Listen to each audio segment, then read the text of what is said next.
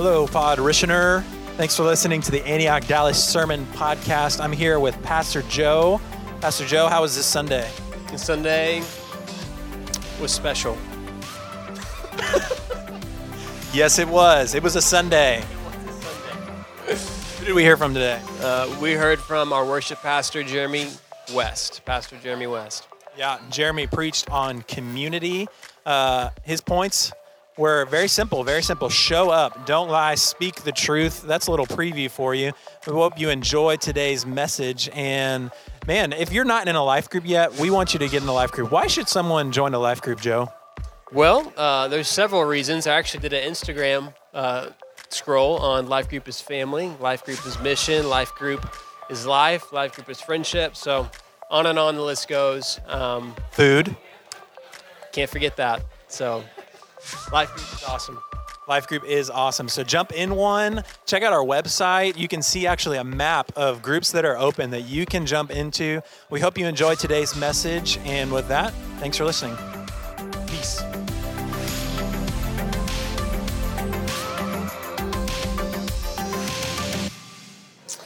All right. Good morning. Good morning to everyone. Good to see you. My name is Jeremy West. I'm one of the pastors here. Thank you. It's still dark in here, so I don't know who you are, but I love you. You're my friend. Yeah, it's a good day. It's good to be with you guys. Again, my name is Jeremy. I'm the worship pastor here at Antioch Dallas, and I like the Cowboys, and they're going to win. That's all. That's my intro. It's good to be with you guys. Yeah, so last week, Donnie Martin,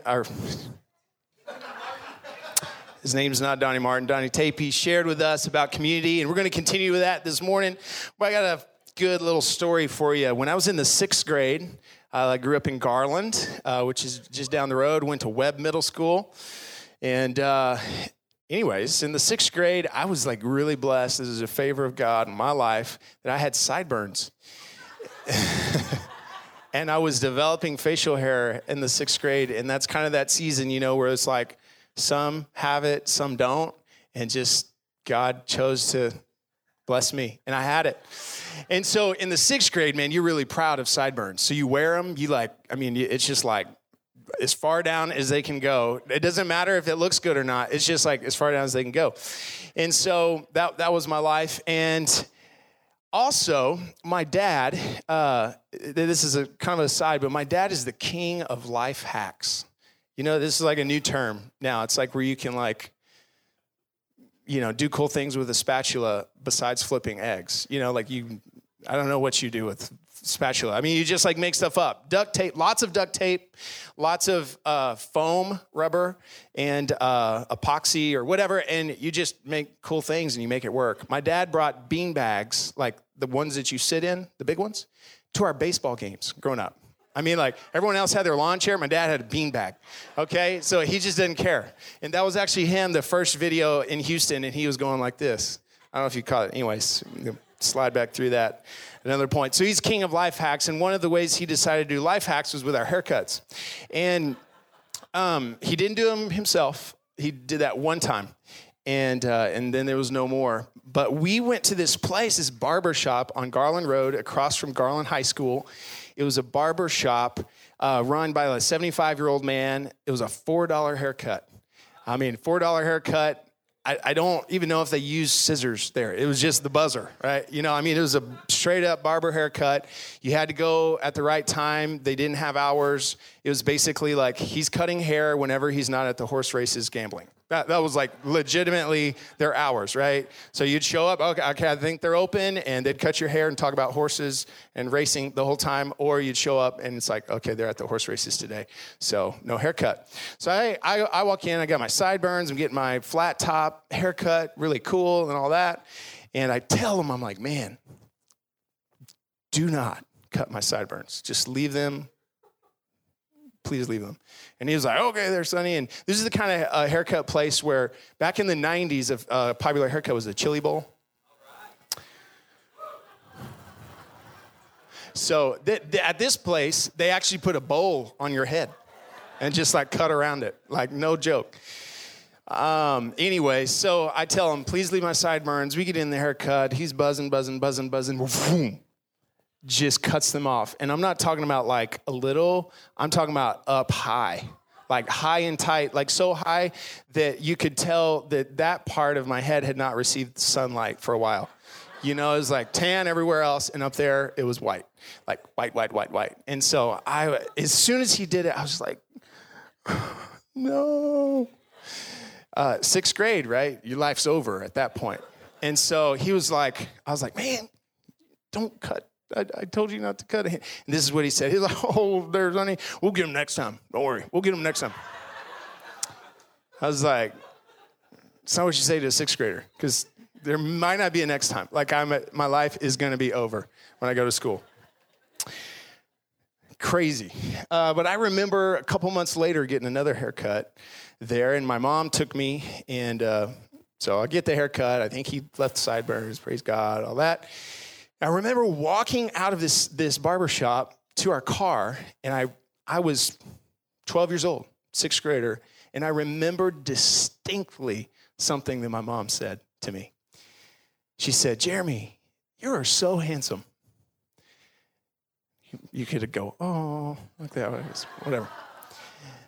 And if you see pictures of me in the 6th grade or 7th grade or 8th grade, you'd go, she was lying. Because I did all sorts of crazy stuff with my hair and whatever. I bleached it more times than I can count. I was like, looked like the lost member of NSYNC or Backstreet Boys. It was terrible. And, but I remember that distinctly. I mean, just like, oh, I'm handsome. And I can't tell you why. Well, I think I can, because words are powerful, right? And words coming from your parents, your mom, it's powerful. And even though it wasn't maybe true like in the natural realm, she called me up into something, okay? And I think one of the reasons why I don't have hair now is because God was like, dude, let me just help you. You've done so many bad things with your hair. I'm just going to remove this temptation from your life. And we'll just move on. Oh, man. But as a 6th grader, man, hearing that word, man, you're handsome, I'm telling you, was significant to me. And I bet you can look back on different words spoken to you, both positive and negative, that have impacted you. You remember those kinds of moments.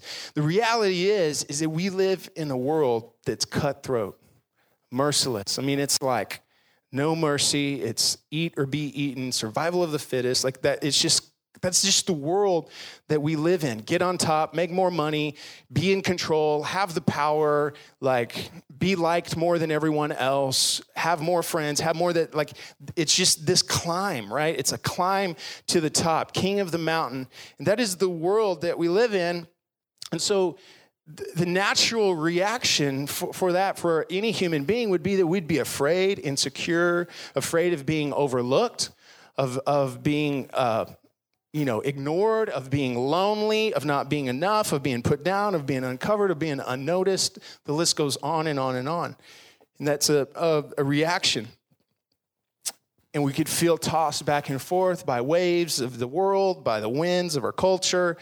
And maybe you just feel stuck in fear and insecurity and you just kind of go down that spiral path. Or you say, you know what, forget all that. I'm going to be better. And your life is just trying to prove everyone else wrong, right? And just, I'm going to work hard and do, strive.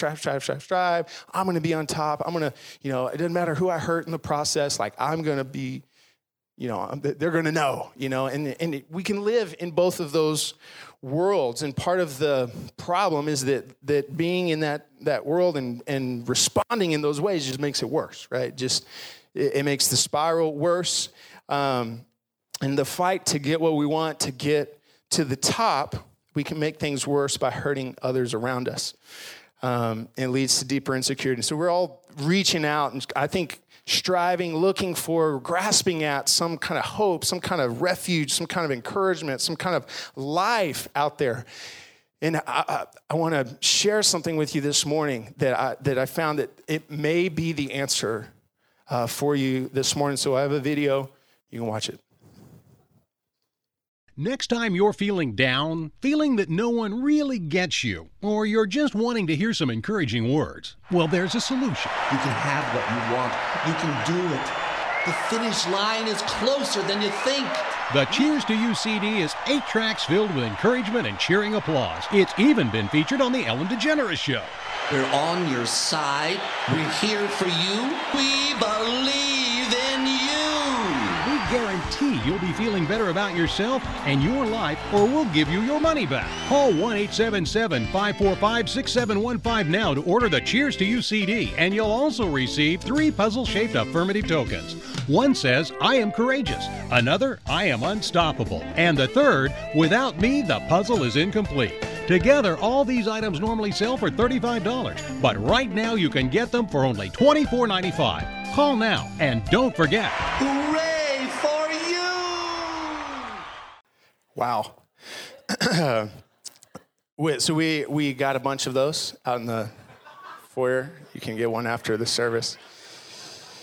The fact that there's a market for that should tell us something, right? And as hilarious as that is, when I saw it the first time, I was like, man, that's crazy. And maybe if you have one of those, there's a next steps card in front.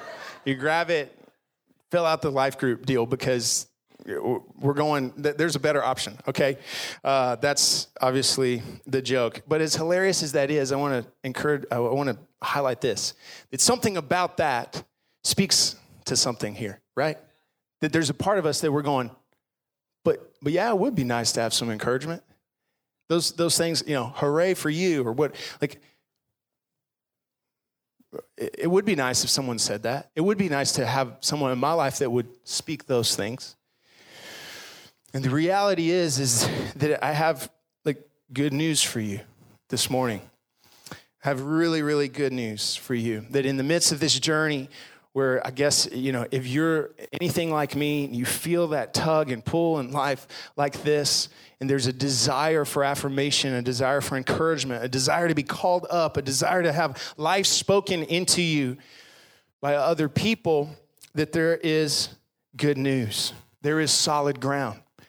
There is a place where you can be reminded of who you are and called up into what God has called you to be.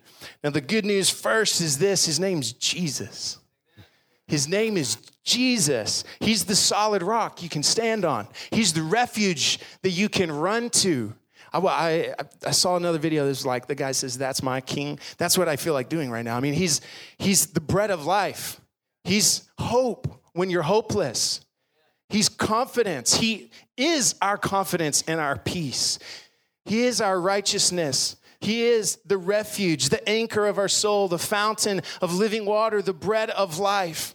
We have an enemy that stands before God. He's called the accuser of the brethren. His name's Satan. And that's what his job is he accuses you before God. And he accuses you in your own heart. And other people may come and agree with him and speak those same things. That's what the enemy does. He's the accuser of the brethren. And Jesus, he's your brother as well. And this is what he does. He stands before the Father and makes intercession for us. That he came and died and has covered us with his blood so that we could be made new, so that we could have hope, we could have a future, we could have confidence in him. And he speaks a different word. In Hebrews, it says that he speaks a better word than the blood of Abel, right? It's like, this is a better word. What Jesus speaks over you, his name is the word. And when God spoke to you, guess what he said? Jesus. And all that comes with him. And when the accuser stands before God, says, this person's worthless sinner, piece of whatever, Jesus says, I'd like to present some evidence to the court, my blood. And over again, Father, look, they're not that anymore. They're new creation, right? When you see them, you see me because I've covered them. That is the hope that we have. We have his Spirit inside of us. If you're a believer in Jesus, you have the Spirit of God inside of you. Galatians, it says that the Spirit of God cries out, Abba, Father, I'm loved, I'm accepted. That's good news. Now, I want to read a couple of scriptures this morning for us from Hebrews chapter 10. So grab your Bible, phone, iPad, whatever you use. Hebrews chapter 10, starting in verse 19. We're going to look at a couple of verses this morning and then look at some in Ephesians 4 as well. Verse 19, it says this, therefore what? Therefore, since Jesus has come, he's saved, he's healed, he's restored, he's good, all of those things. Therefore, brothers, since we have confidence, turn to your neighbor and say, confidence, to enter the holy places by the blood of Jesus, by the new and living way that he has opened for us through that curtain, that is, through his flesh. And since we have a great high priest over the house of God, since all that, what do we do? Let us draw near with a true heart and full assurance of faith, with our hearts sprinkled clean from an evil conscience and our bodies washed with pure water. Let us hold fast the confession of our hope without wavering, for he who promised is faithful. This is amazing. And this is good news, that Jesus is our refuge. Jesus is our hope, that we have a place to run in the midst of this world. It's called the presence of God. And he has made the way for us to come with confidence, to come boldly. He is our refuge. But not only that, Jesus came, and in coming, one of the things that he has done is he has created a family. And he has created a people, the church, a people for his own possession that he has ordained to help us live this thing out. And so check it out, the very next verse. I mean, we go from like, we're covered in the blood of Jesus. He's made us new. We have this great hope. And the next verse is this. And let us consider how to stir one another up to love and good works, not neglecting to meet together, as is the habit of some, but encouraging one another, and all the more as you see the day drawing near. Jesus has created a people for himself, and you and I get to be members of that family. But the challenge here is that we got to show up. You just show up. And here in this passage, the writer of Hebrews is saying, hey, don't neglect to meet together, as is the habit of some. There were people that were saying, you know what, man, I go with Jesus, I prayed this prayer, sang this song, I've got a playlist on my iPhone I can listen to, I'm good. I don't need to go. I don't need to be present. I don't need to show up. And he's saying, the writer said, no, you got to show up. Don't neglect to meet together. Show up. Be there. Be present. And what happens when you're there is that you get stirred up for love and good works. And the second thing is we encourage one another.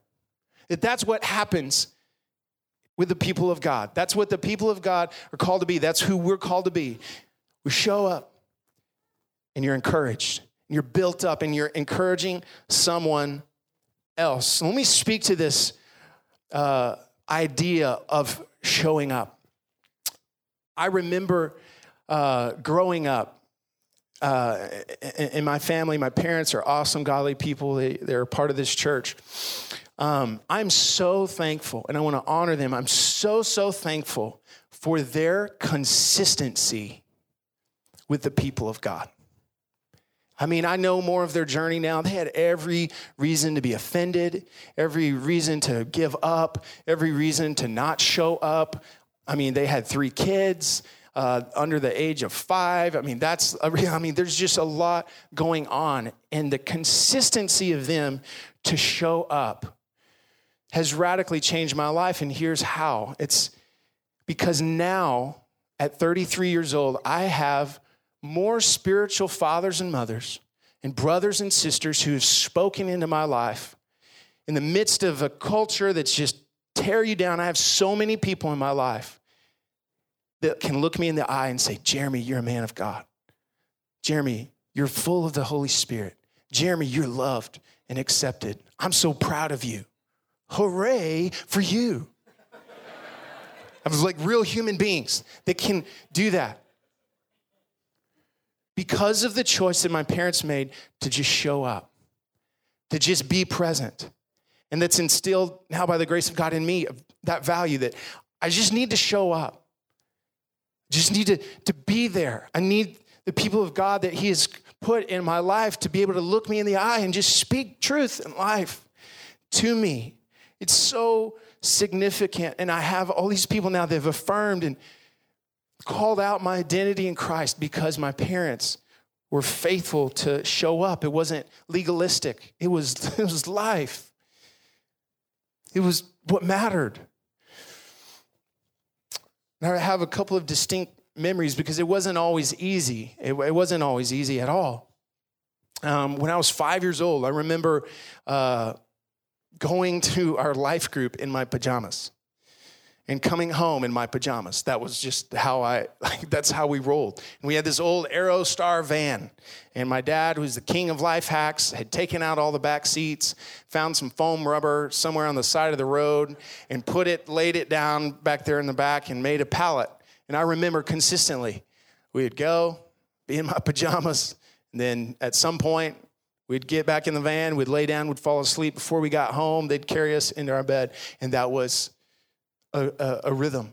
And as I got older in my teens, it was not pajamas, it was baseball uniforms. I'd show up in a baseball uniform because we'd leave practice early to be there, to be present, or we'd go straight from our community group to baseball practice or a game or whatever. It was because it mattered, because it was important.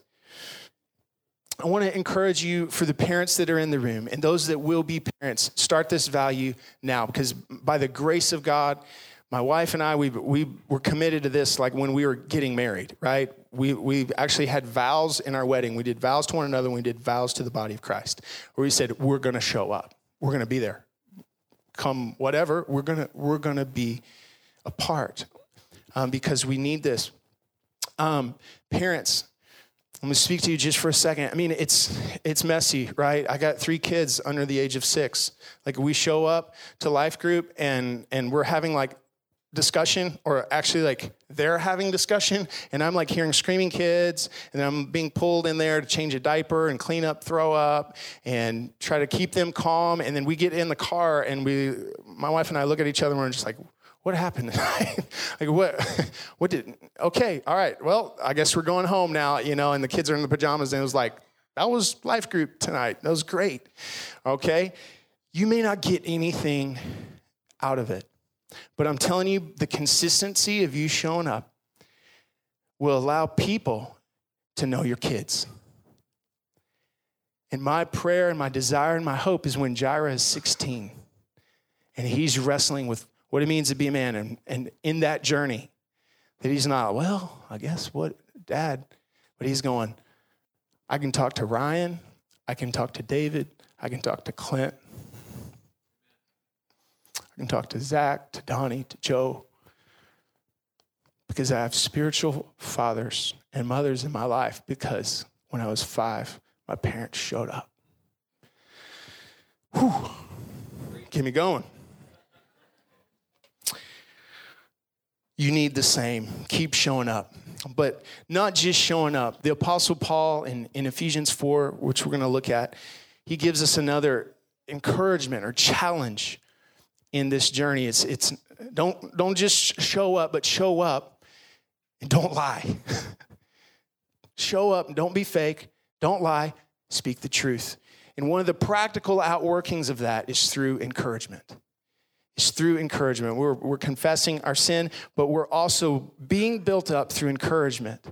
And we're getting to be a voice of encouragement and speaking life into other people. So in Ephesians, the book, the first 3 chapters, he's just hammering on this idea, man, this is who you are. This is what Christ has done. You're seated in heavenly places in Christ Jesus. You're blessed with every spiritual blessing. You're a new creation. God's destroyed the wall of hostility and made one new man. His spirit abides in you. You can know the love of Christ, the height, the depth, the width of the love of Christ, and goes on and on and on. And then chapter 4 hits, and he starts to put some feet to the journey, some feet to what it looks like. And I want to look at that just for a few minutes. How does this play out? How does the church help us in this journey of identity, purpose, calling, and affirmation? Verse 11, it says, and he gave the apostles, the prophets, the evangelists, the shepherds and teachers to equip the saints for the work of ministry. I love this. Jesus has given to the church people to equip everybody so that everybody can do what? For the building up of the body of Christ. Until we all attain unity of the faith, the knowledge of the Son of God, to mature manhood, to the measure of the stature of the fullness of Christ, so that we may no longer be children tossed to and fro by the waves and carried about by every wind of doctrine, by human cunning, by craftiness and deceitful schemes, but rather, speaking the truth in love, we are to grow up in every way into him who is the head, into Christ. I want to read that last part. Rather, speaking the truth in love, we are to grow up in every way into him who is the head, into Christ. I'd heard that verse several times, and it was kind of always associated with like a rebuke, right? Like you got to go and tell someone like all the things they're doing wrong, and just remember to love them. You know, like, hey man, you're so far off, and da da da da. And, hey, I love you. It's like, all right, speak the truth in love, man. You know, and that's good and all. And there's a room and a place for rebuke and correction. Well, I think this is deeper than that. There's a deeper component than that. It's that there's a truth about every person in the body of Christ. It's that you're a new creation. It's that you're loved by God. It's that you're fearfully and wonderfully made, that you have a calling, that you have a purpose, that you have a destiny, that you have spiritual gifts, that you have a personality designed by God to be used to bless and minister to other people. And the people of God, one of the practices that's supposed to happen when we gather, when we show up, is we don't lie, we speak the truth. Joe, this is who you are. You are pure. You are righteous. You are holy. I'm so proud of you. Speaking the truth in love, calling forth the redemptive nature of each person in the body of Christ. We all usually know where we've fallen short, and when we don't, someone usually tells us that. But what's often neglected is someone telling us who we really are. Who we really are. Because verse 22, he's going to continue in this. He says to put off your old self, which belongs to your former manner of life and is corrupt through deceitful desires, and to be renewed in the spirit of your minds, and to put on the new self, created after the likeness of God in true righteousness and holiness. This is a reminder of the gospel. The new has come. The old is gone, but we're still on the journey of putting off and putting on, putting off and putting on. And one of the ways that happens, the putting off and the putting on, is when someone else can look you in the eye and say, this is who you are in Christ. When I was in college, the first life group that I joined was led by a guy named Rance and a guy named Nick, who was Donnie's, Tapey's older brother. I remember showing up, and man, I was wrestling with all sorts of stuff, legalism, fear, and performance, and the list goes on. And I remember showing up, and one week, there was just one question. They looked me in the eye, they looked us in the eye, and they said, hey, Jeremy, are you righteous? And I was like,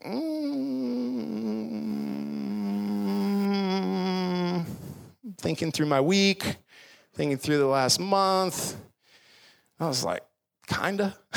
That was my answer, kinda. He asked again, he said, are you righteous? I was like, well, sorta, kinda, I don't know. And they said, let's look at it. And we pulled open a verse that says, he who made him to be sin so that in Christ we could be the righteousness of God. He said, you're righteous right now. Don't think about what you did last night or the week before, because you're in Christ. You are righteous. A couple weeks later, I remember meeting with Nick at an ice cream shop, and I was just like undone. And I said, man, I get it. I'm righteous. And one of the things that it broken off in me in that moment was all that legalism and that fear and that performance. Because I stopped trying to be righteous, and I got revelation, as it says here, renewed in the spirit of my mind, because a brother looked at me and said, you're righteous. That's what the word of God says. And it rocked me. In legalism and performance and fear of man and this unhealthy, even like fear of God that was like, God's going to crush me if I do something wrong. It just started to fade because someone looked at me and said, man, here's what the word of God says. Here's what God has said about you. You're righteous. And guess what started happening? I started living righteously more and more from a renewed nature. Verse 25 says, therefore, having put away falsehood, that word falsehood, it's actually translated the lie. Not a lie or lies, but the lie. The lie over your life.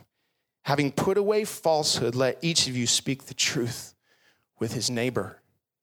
For we are members one of another. This isn't just talking about not lying to people. It's much deeper than that.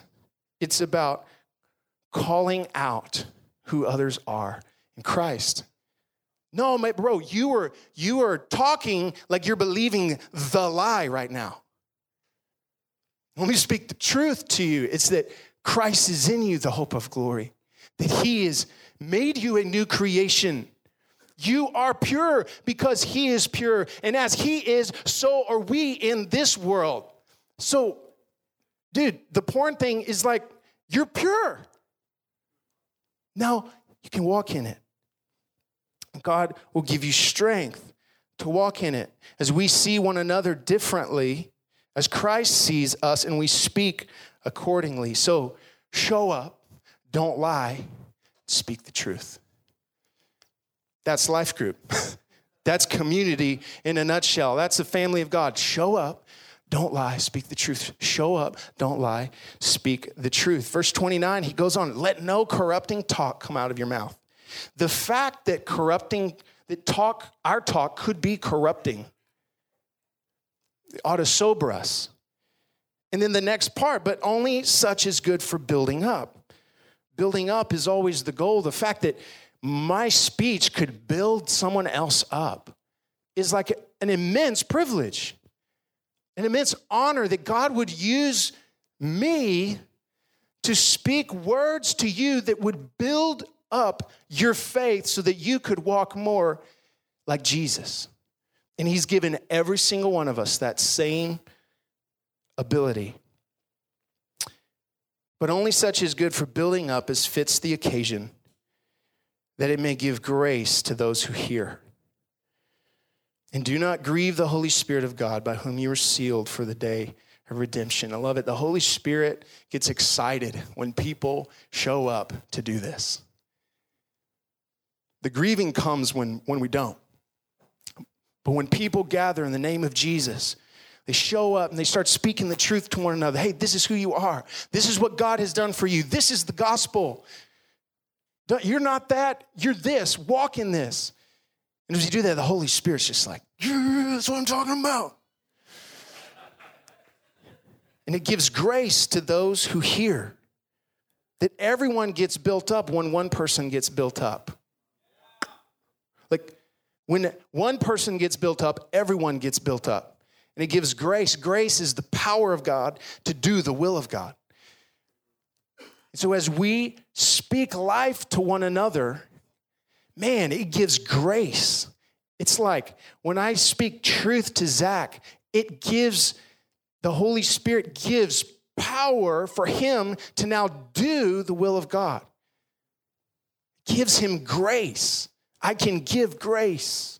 It's not like grace like kindness and some kind of like whatever. It's like spiritual power that the Holy Spirit imparts as we speak life to one another, as we speak the truth in love. So show up, don't lie, speak the truth.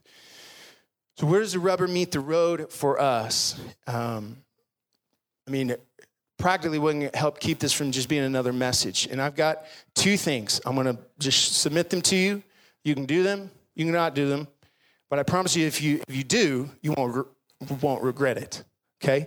Whether you're a young single working your first job, you're a married couple with 4 kids, you're older and your kids are out of the home, empty nester, wherever, college student, wherever you are, I promise you, if you walk forward in these things that we've been talking about, you will not regret it. But a couple of practical things. One would be commit to a life group. Connect and commit to a life group. If you're not connected to a life group, this is like small groups that in our church where we meet, we show up to speak the truth and encourage each other. That's what it's really all about. Commit and connect to a life group. So you can fill out one of the cards, as Joe said, we want to get you connected to a life group. And if you're a part of one, commit to it. Show up. Just make it like, this is who I am. This is who we're going to be. Talk to your spouse about it. Like, let's do this. I'm going to show up, commit all the way. And then 2 is to commit to encourage others. What would happen this week if everyone in this room sent 3 text messages of encouragement to another person in this room? That would be like powerful. We'd probably come back next Sunday going like, come on, let's get worship started. I'm ready. This is exciting. Because we need encouragement, but God has called you to be an encourager. And often the biggest source or the main source of discouragement is the lack of intentional encouragement. You're going to get discouraged by if you just turn on the TV or listen to the radio or probably show up to work tomorrow, there's going to be some kind of discouragement come your way. And we, as the people of God, are called to be encouragers. And so show up ready to encourage someone, to speak truth to them. That's who we want to be. I want to invite you into this scripture, into this journey that God has for us. What if you had a few friends that consistently showed up for you? That consistently encouraged you and built you up? Would that impact you? Absolutely, it would. What if your family, what if your kids had people in their life that showed up to encourage them and to call them forth into the things of God? Would that be meaningful? Absolutely, it would. And here's the invitation, is that you get to be that person for somebody. And God has put people, and he's ordained people to be in your life to be encouragement to you.